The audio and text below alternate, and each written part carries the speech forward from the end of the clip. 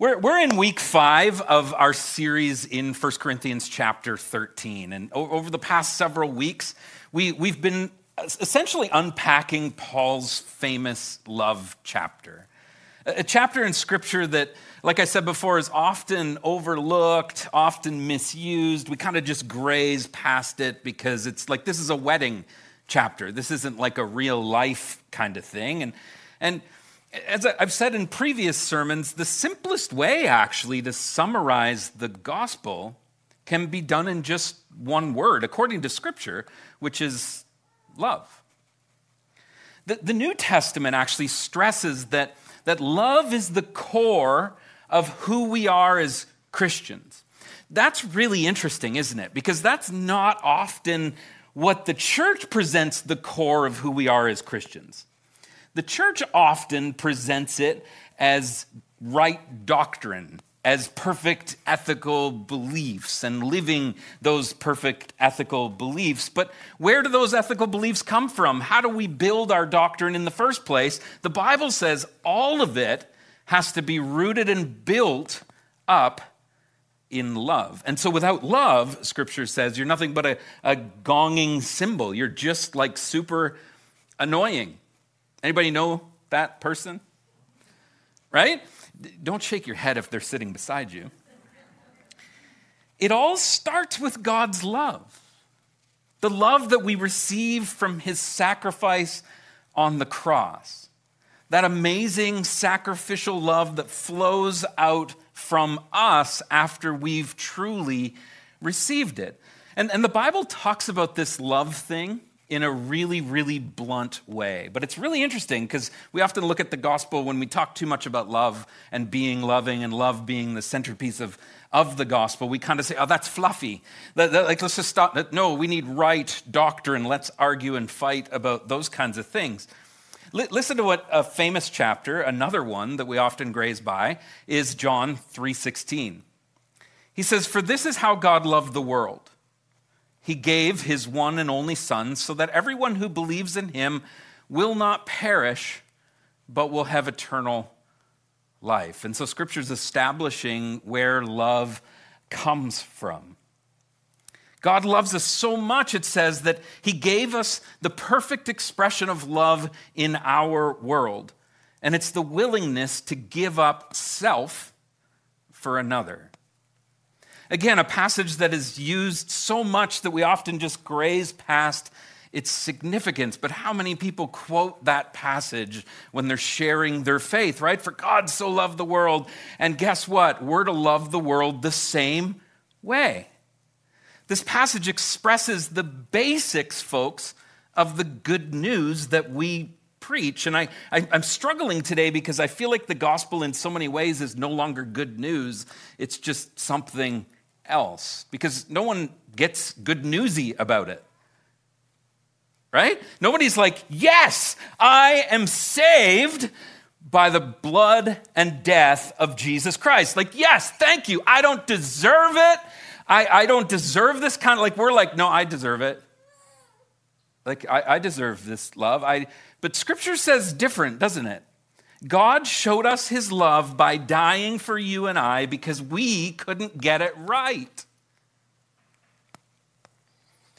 It's the basics of the good news, and the good news is good news because God loves us, hear this, unconditionally. God loves us. He didn't like die and say, boy, I hope like Kim gets her crap together because like, I don't know if I'm going to let her in. The good news is that God loves us unconditionally and sacrificially. So much so that he gave us his son's life so that we could have eternal life through him. Now, the Apostle John isn't done with this. John is the love guy, right? And the Apostle John is not done with this. Listen to what he says in 1 John 3:16. You get it? John 3:16, 1 John 3:16. We know what real love is. So here it is. What is real love? We know what it is because Jesus gave up his life for us. Now listen to what he says. So we ought to give up our lives for our brothers and sisters. So we know what real love is. The gospel, he told us that in John 3:16. And in 1 John 3:16, he says that this is how we now express that love toward others, the same way that Jesus did, by giving up one's self. And it's really interesting as you start to study this in Scripture, because loving others is it's not a suggestion, folks. It's actually a command. If we go back to John's gospel, John chapter 13, verses 34 to 35, we have Jesus speaking here. And he says, so now I'm giving you a new commandment. A new commandment. How many people know it's time to listen? Right? He's giving us instructions. He's giving us a new commandment, and this is it. It's interesting to me that this is the New Testament, that this is new, right? We've had our whole Old Testament narrative, and now this is a new command. Love each other. But he doesn't just end there, right? He's not just like, have emotional feelings about one another. Love's not just an emotional feeling, right? He says, love each other just as I have loved you. What did he do? Gave up his life for another. He says, just as I have loved you, you should love each other. Your love for one another, and I've quoted this in this series already, will prove to the world that you are my disciples. There it is, folks. Right? He doesn't say, like, being able to articulate the doctrine of soteriology will determine and show the world that you love me and that you're my disciples. He doesn't say, based on what you believe in your ecclesiology or your Christology, will show the world that you are my disciples. He actually says it's your willingness to give up your life that will show the world that you're my disciples. That giving up of life is how the Bible defines love. Our love for God and for each other are the distinct marker of a Christian. This radical love, I want you to hear this, is extremely attractive and crazy contagious. Just look at the book of Acts. As I've been studying these passages, two things have really kind of hit me. One is how much I personally lack love at times. And two, how I can't help but be deeply grieved at how the church seems to look nothing like what Scripture presents. I think it's because of these convicting passages that we as the church make excuses, because we're like, well, I know the Bible says that, but it's a command, I get it, but I'm striving to get there. Anybody that's spent any time with Scripture would understand that the concept of striving is not a biblical concept. The concept of striving, I'm going to say that again, is not a biblical concept. Rather, a biblical way of living life is by choosing to give up our lives for another in love. And that covers all areas of life. After all, the world is a really difficult place. There's a lot of temptation. It's very difficult to live faithfully to this command of love, to live the commands that God calls us to live. We should just strive to get there because, the world's a tempting place. Listen to John's response to our excuses. In 1 John chapter 5, verses 1 to 5, he says, everyone who believes that Jesus is the Christ has become a child of God. So it's through the window of belief, right? And anyone who loves the Father loves his children too. We're his children. We know we love God's children if we love God and obey his commands. We know we're his children if we love God and we obey his commands. There's that marker, that love thing. Loving God means keeping his commandments. Now listen to what John says. And his commandments are not burdensome. For every child of God defeats this evil world, and we achieve this victory through our faith. And who can win this battle against the world? Only those who believe that Jesus is the Son of God. Sometimes I wonder if we don't have a love problem, we actually have a believing problem. Like actually living life like Jesus really is the Son of God, like Jesus came, God came in the flesh and gave his life for us. I think we have a believing problem that creates our love problem. Because what John is saying here is profound and incredibly life-giving. All of us who believe that Jesus is the Christ are now children of God. Like that was like an Israel thing, right? The chosen people, the children of God. And he's ushering that in for now all who believe. This is radical stuff. Like move in your seats, kind of get uncomfortable, like kind of stuff. We're going to get the charismaticness out of you eventually, sort of stuff. So when we love God, he then says we can't help but love his children. Notice he doesn't say we strive or we work harder at it. When we love God, this is what happens. The way we show God our love is by living what he commands us to live. And his new command for us is to love one another. And here's the profound part. That's not a burden. His commands are not burdensome. How on earth could this be, right? Like, how many people feel like the rules in the Bible are somewhat burdensome? Like they don't allow you to live the life that you would really choose to live. I've had people tell me, I don't want to become a Christian because then I have restrictions in my life. And then I've had Christians tell me, I'm just striving to be a good Christian, but I realize I suck at it. And, I'll just keep sort of mediocrely trying, and eventually Jesus will just take care of it all. The problem is that's not what the Bible says at all. How could this be?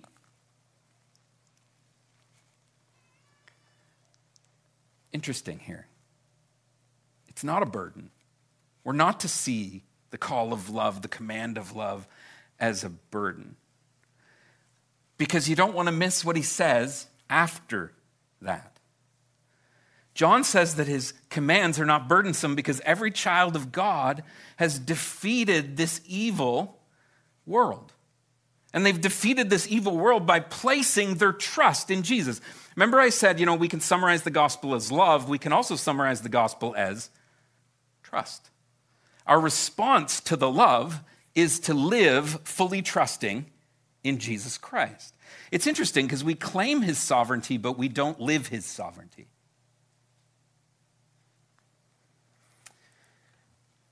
And we trust Jesus through the temptations of the world because we now have the Holy Spirit living in us just like Jesus did when he was tempted, and we are able to overcome those temptations. Folks, the Bible doesn't like mess around with this. It's like believe, trust, and live.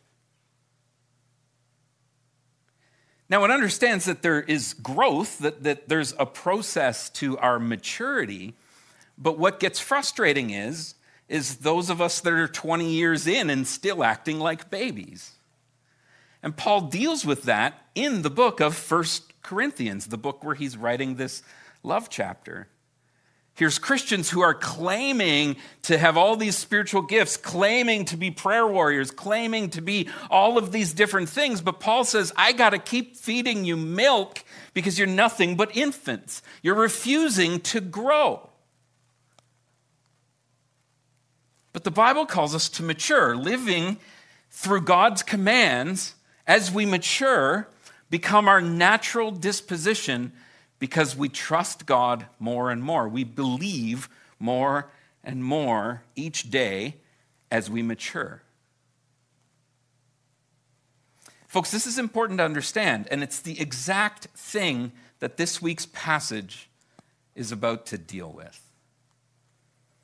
You see, according to Scripture, if you love God and place your trust in Him, you will love others and you will live sacrificially because you no longer place yourself and your way above others.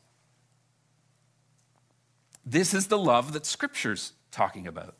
And in today's passage, we're being told what love is not.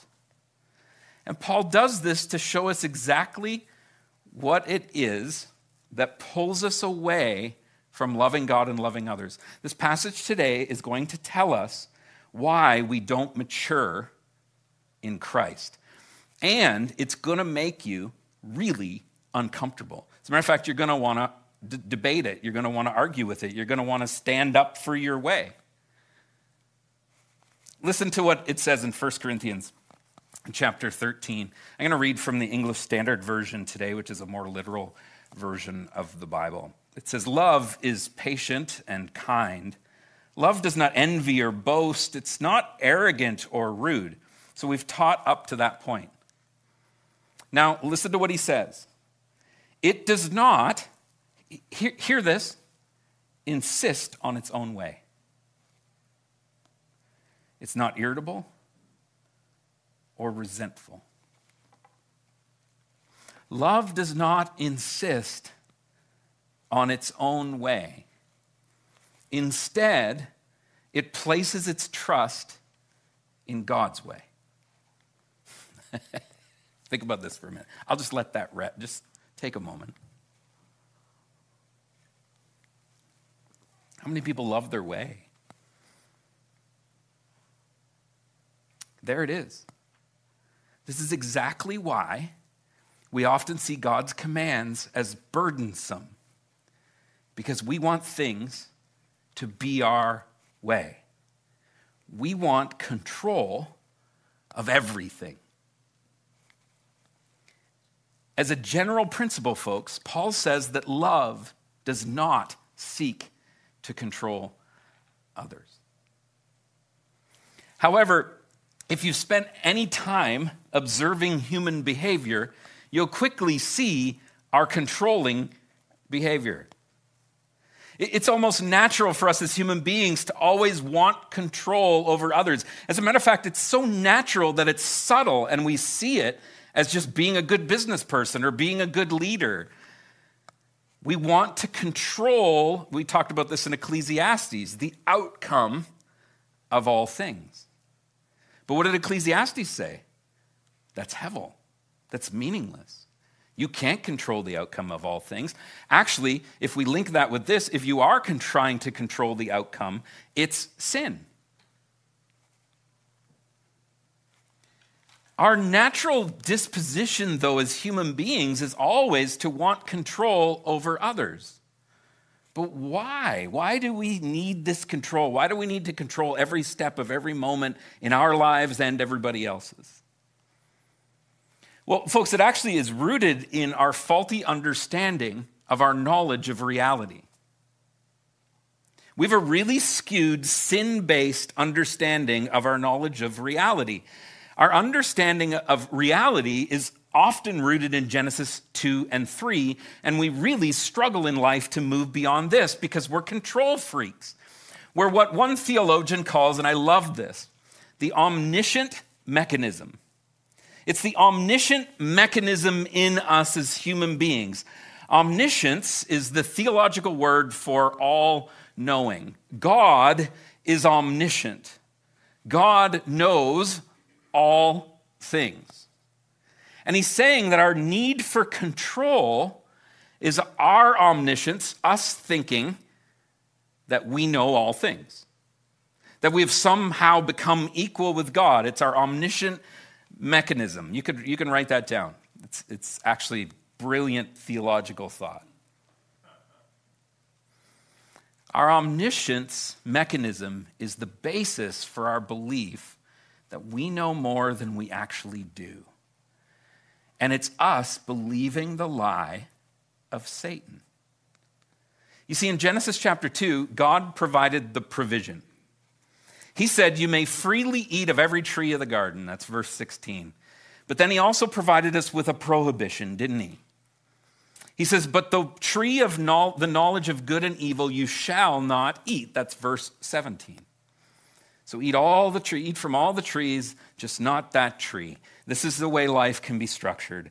I know I'm omniscient. I know all things. You don't know all things. You're what's called finite.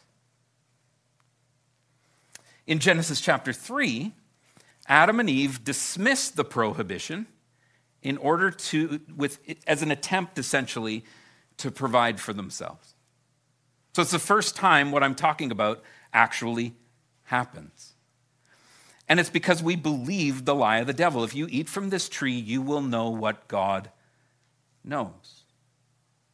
You see, rather than trusting God, we think that somehow we know all things and we actually begin to act like God. This is exactly what the enemy wanted, and he's still winning today. Good thing he already lost, right? Here's the problem. We do not know what God knows. He's omniscient. We are finite. We have glimpses into the picture of good and evil, but it's just a glimpse. It's not all-knowing knowledge. We are finite, and we're only able to understand small pieces of the bigger picture. Now, I could go through Scripture and show you, that is a huge theme throughout Scripture. We're finite. God is omniscient. It's that simple. In other words, we're given a glimpse into the knowledge of good and evil, but we do not have a complete understanding of it. The devil lied to us. Only God exclusively holds the complete knowledge of good and evil. Therefore, when human beings attempt to demonstrate an ability that is only possible for God, the result of this is often disastrous. Let me just break this down a little bit. Here is the human condition. We think our perception of the world is the right perception. Everybody in this room right now has a perception of the world, and you think your perception of the world is the world. Psychologists agree with this, and theologians agree with this simple concept. We all sitting here as finite human beings, we see the world a certain way, and we want everybody in the world to see the world the way we see the world. The problem is this destroys God's design, and as Paul says, is the opposite of love. When we think that our way is the only way, and we insist that everyone does things our way, you ever thought that? They shouldn't do it this way, they should do it this way, because my perception of the world is right, and their perception is obviously wrong.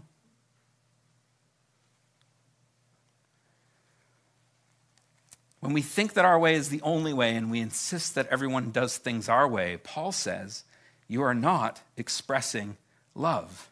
Instead, you are projecting sin. You're trying to act like God. It's subtle, though, isn't it? And in humanity, we've almost made it part of our competence. But it's sin. Do you know why? Because no one listens. No one's listening. If we don't begin to allow other perspectives of life to be heard, we are missing a beautiful part of the human experience.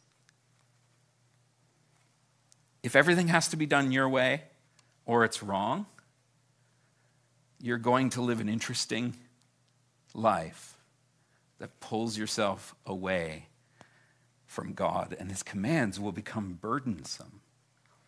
And we're all like this in one way or another. Instead of loving, we control situations and we insist on our way. We see this all through Scripture. But a great place to look at this is actually in the book of Job, because we have this narrative of Job going through suffering and difficult, horrific, at times, loss and things like that. And who comes along in the story of Job? His buddies. So Job has his perspective of the world, and so he's going through, and we see a little bit of that narrative. And then his buddies come, and they're like, no, your perception of the world, Job, it's not like it's skewed. It's messed up. It's not quite like mine, and so I'm going to project mine onto you. In Job chapter 4, verses 7 to 8, this is what one of his... So here's a friend who's suffering in agony, going through all kinds of difficult things, and this is what his buddies have to say. Stop and think. Right? Stop and think, Job. I know you're going through horrible stuff, like I get it, but do the innocent die? When have the upright been destroyed? My experience, Job, right? My perception of the world, Job, I'm about to project that onto you, shows that those who plant trouble and cultivate evil will harvest the same. Anybody have a friend like this? It's like, actually, the problem is you, and if you just change to be like me, then all will be well. His buddies are projecting Job's problems back onto him. He's the problem, and he is the reason that he's suffering, because that's his friend's theology. But quickly, Job realizes that they actually have ulterior motives. So Job's a smart guy. He sees into this, and so here's his response in chapter 6. The caravans turn aside to be refreshed, but there's nothing to drink, and so they die. If we jump down to verse 20, they count on it but are disappointed. When they arrive, their hopes are dashed. You, too, have given no help. In other words, guys, stop projecting your garbage onto me. You don't get it either. You've seen my comedy, and you are afraid, Job says. Again, Job's buddies projecting their understanding of the world onto Job. This doesn't help Job at all. He continues to suffer. Now, even at times in the book of Job, Job projects his own understanding of the world into the situation too, because we're all guilty of this. In chapter 24, verse 12, Job says this: the groans of the dying rise from the city, and the wounded cry for help, yet God ignores their moaning. He's feeling alone, right?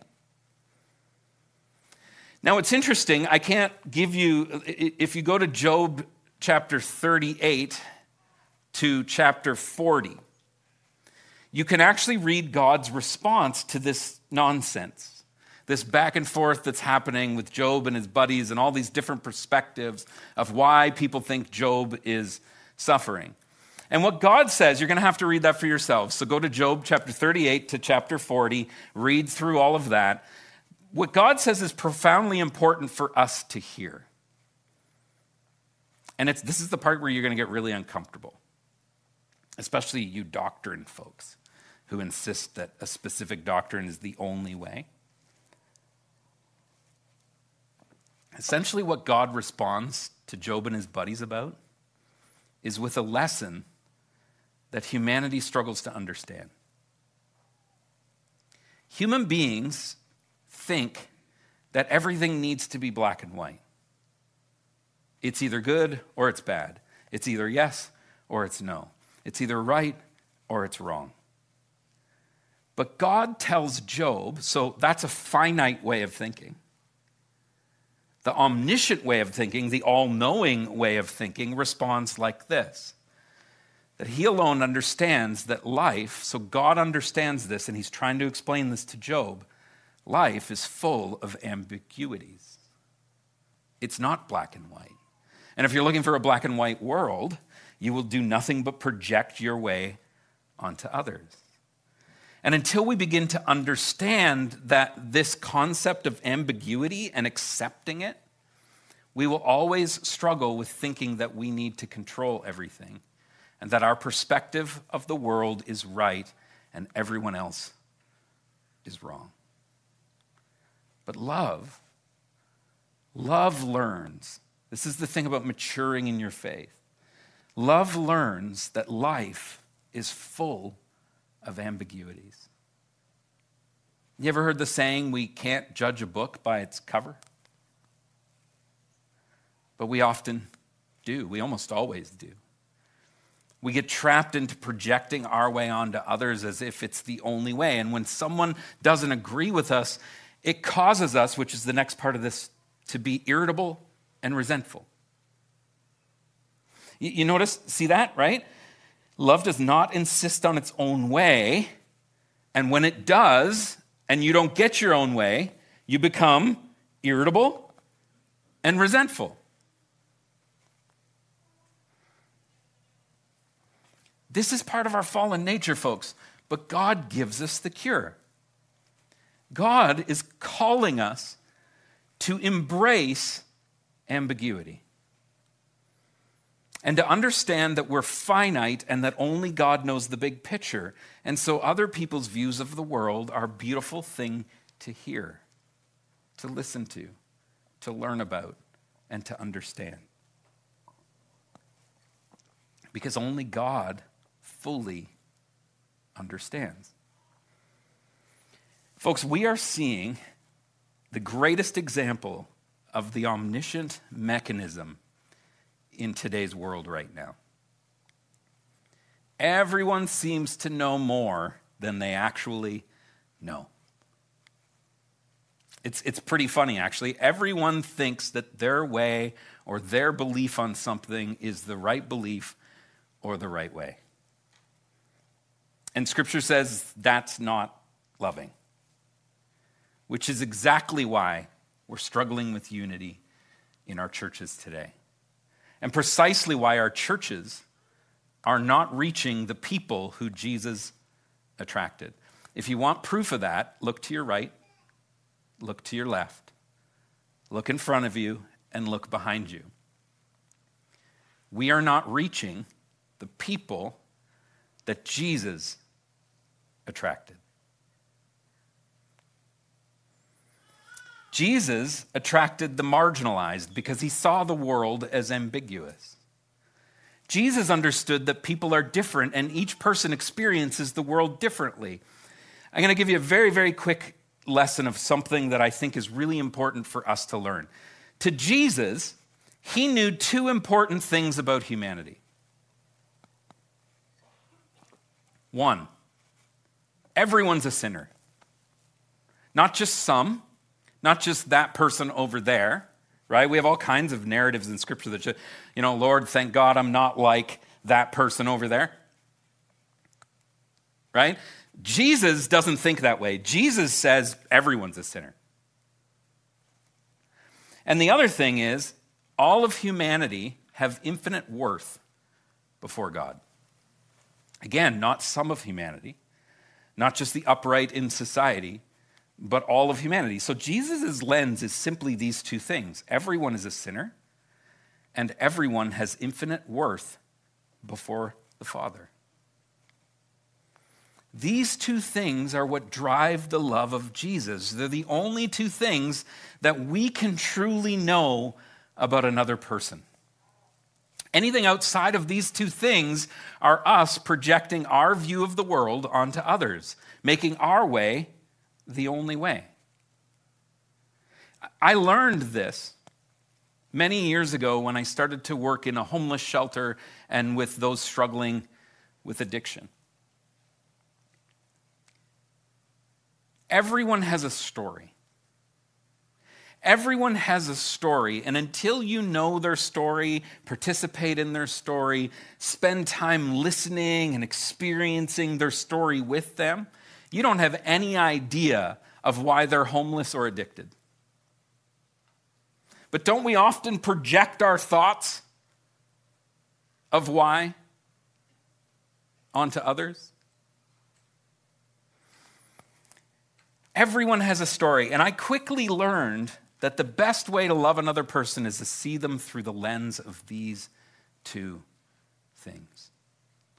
You see, here's this conservative pastor inserted into this homeless shelter, navigating transgender issues, homosexuality, addiction issues. And you kind of have a choice to make, right? Am I going to see all of these issues through the lens of Jesus, or am I going to see all of these issues through the lens of my privileged white power that just doesn't get the world? And anybody that was like, oh, he used that phrase, you just proved your privilege. Folks, everyone has a story, and until we hear their story and we engage with their story, we don't know how God sees them. Oh, except that they have infinite worth. All people. I quickly learned this in that setting. And I functioned in that setting with these two things. Everyone's a sinner, including me, and like Paul says, I could be one of the worst. And all humans have infinite worth before God. God loves all of humanity, and he calls us to love them the same. So rather than project our finite understanding of the world onto people, we can choose to just love in a way that sees others as equally broken human beings that need God just like we do. Life is ambiguous. If you want life to be black and white, you're going to have a lot of cortisone flowing through your body because of the stress that you're living under. Doesn't that describe our culture today? Control freaks are stress balls.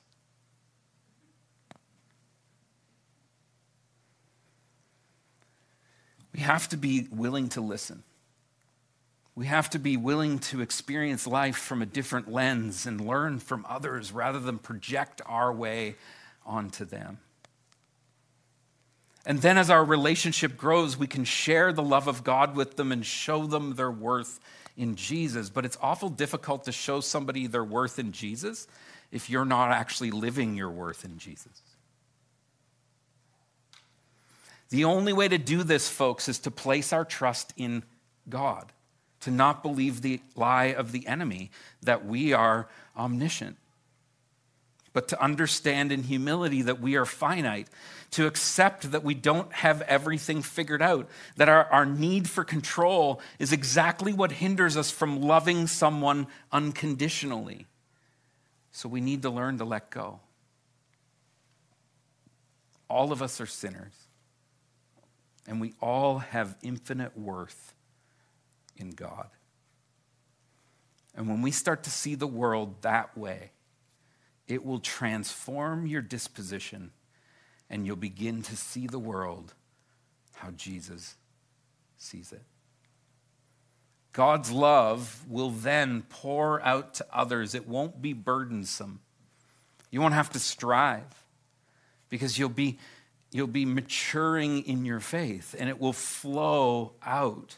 And then everyone, you can come on up to me. Hear me now. Everyone will feel accepted and loved by the church. I'm just not sure that this is the kind of love we're projecting to others. Because the feedback that I get from many is the last place I'd go for help is the church. But that's because the church is projecting its view of the world onto the world, when in fact we're supposed to project God's infinite worth onto the world.